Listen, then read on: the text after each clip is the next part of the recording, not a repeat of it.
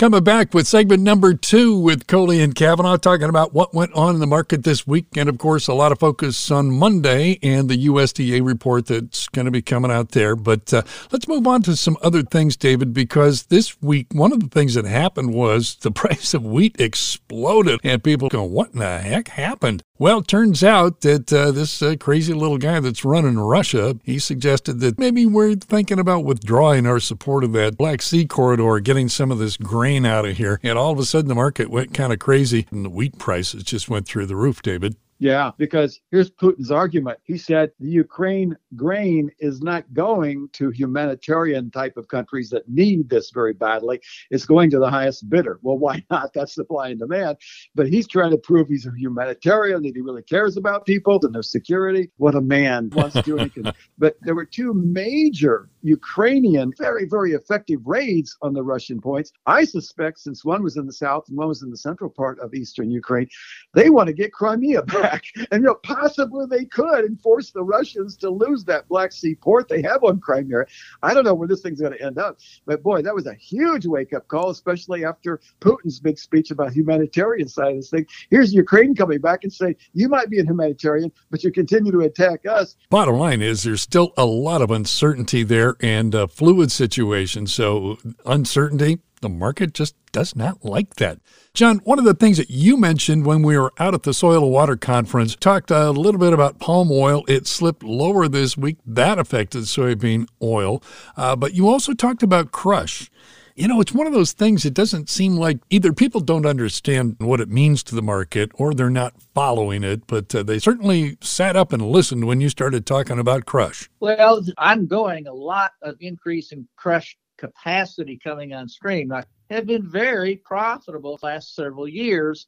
And of course, what always happens is if the market gets confidence that those margins are going to be maintained, well, suddenly you get more capacity because, obviously you build more plants, you increase the capacity at existing plants.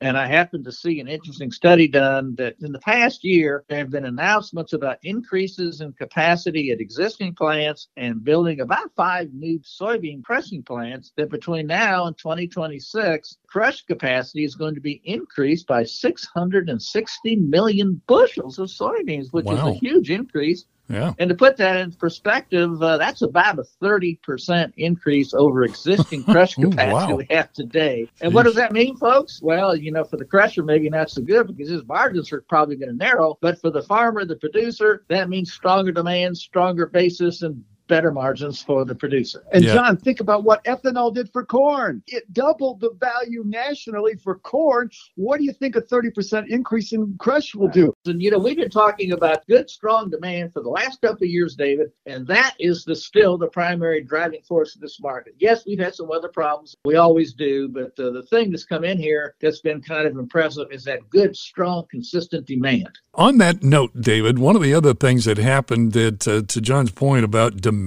I'm wondering if that was at least part of what drove Argentina, the government, to do a little gerrymandering to boost soybean sales and shake some product away from farmers this week. Oh, my goodness. I knew it'd have an effect. What they did is they changed the exchange rate for soybeans and soybean products.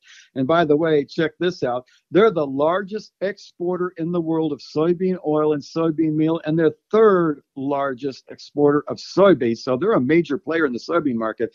So what they did was change the exchange rate to favor so that the farmers would get more money back for the beans they're selling for export. So it's gone up. It's almost tripled. Last week, it was around 600,000 tons. This week, it was up to 3.1 million metric tons of beans that the farmers sold. And by the way, they sold so much, they couldn't get it to the exports in time. So they started sending it to the crush plants and getting them to buy the beans. The farmers have moved a bunch of beans in a very short period of time. Wow. Yes, they certainly have. And let's go back to that September 30th report for a second, when we're going to get the final carryover as of September the 1st. We talk about again, I think we could get some surprises on that. It may be tighter than we realize. And what's the best indicator of that is the cash basis. And I'll talk about soybeans for a minute. Dave will talk about corn. But the cash soybean basis, again, it's just red hot on fire. Just to give you a couple of numbers, Sydney, Ohio is bidding, they're publishing. I don't know what they're bidding. It depends upon what you got.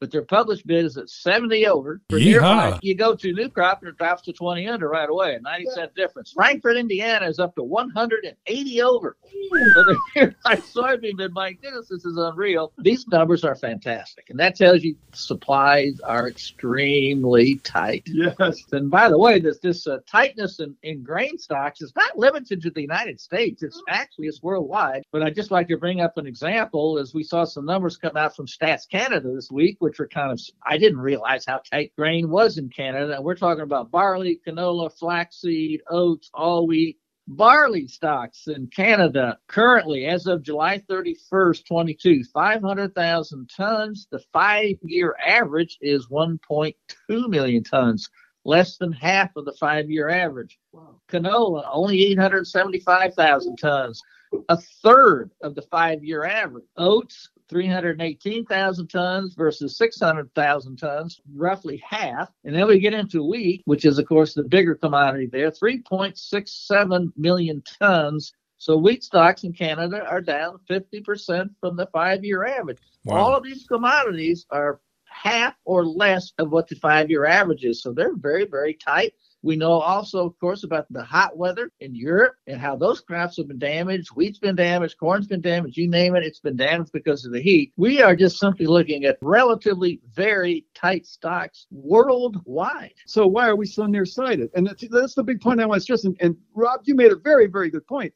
Why aren't we dialing these things in that we see? Why is the market ignoring them? Remember what I've always said? Listen to what they're not saying.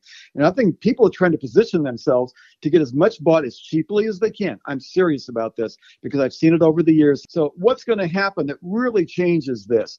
And I think it's the harvest this fall, when they start to realize what the corn actually, and I said realize, remember what I mean, they're going to realize a smaller corn crop, the bean crop, that might be a little bit of friendly good news for them, but they're going to have to hang their hat on whatever's left going around the world at some point, especially when we see the world ending stocks changing as much as they are. And with the weather problems we've seen, that's going to be the trend of the market, is that somebody comes in and finally shows them, look, this is what you thought it was going to be, and this is what it really is. Listen to me, because if you don't, you're going to pay for it. Okay, and speaking of weather, because that's going to factor in a very big way, we just got the news this week, David, about La Nina, that it's going to hang in there probably all the way through spring, and they're putting it at a 91% chance? Yeah, because everybody's saying, well, it won't last through the fall or just the early winter. It's not going to go into spring. But, you know, as deep as this water and as cold as this, and the whole west coast of South America now has very cold water, it's going to be very difficult to dislodge this La Nina. And I feel very strongly that they're very accurate in this 91% chance of it lasting till spring.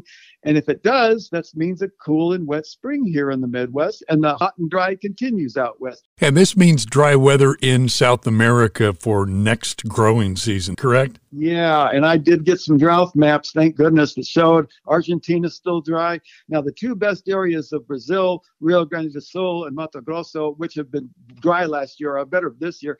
But the nose of Brazil, Bahia and all these other areas there, they're definitely showing up very, very dry. So we'll just have to see how that figures as we go through here, especially since they're beginning planting right now. All right. It is the time of the program when we just step back, let him go, because John Kavanagh has always got to have the last word. So instead of arguing with him about it, we just give it to him. The only way to handle it.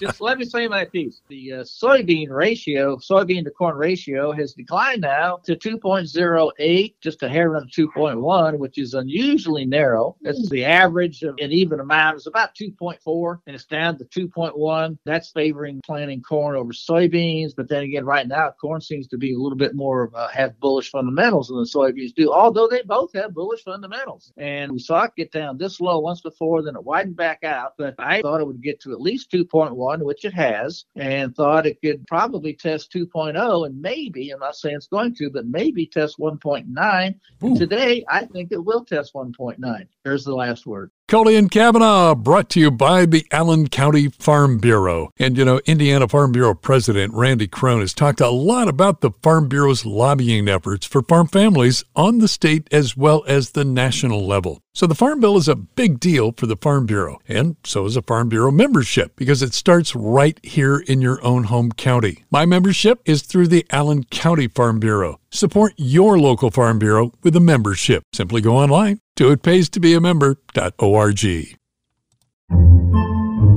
Podcasts by Federated Media.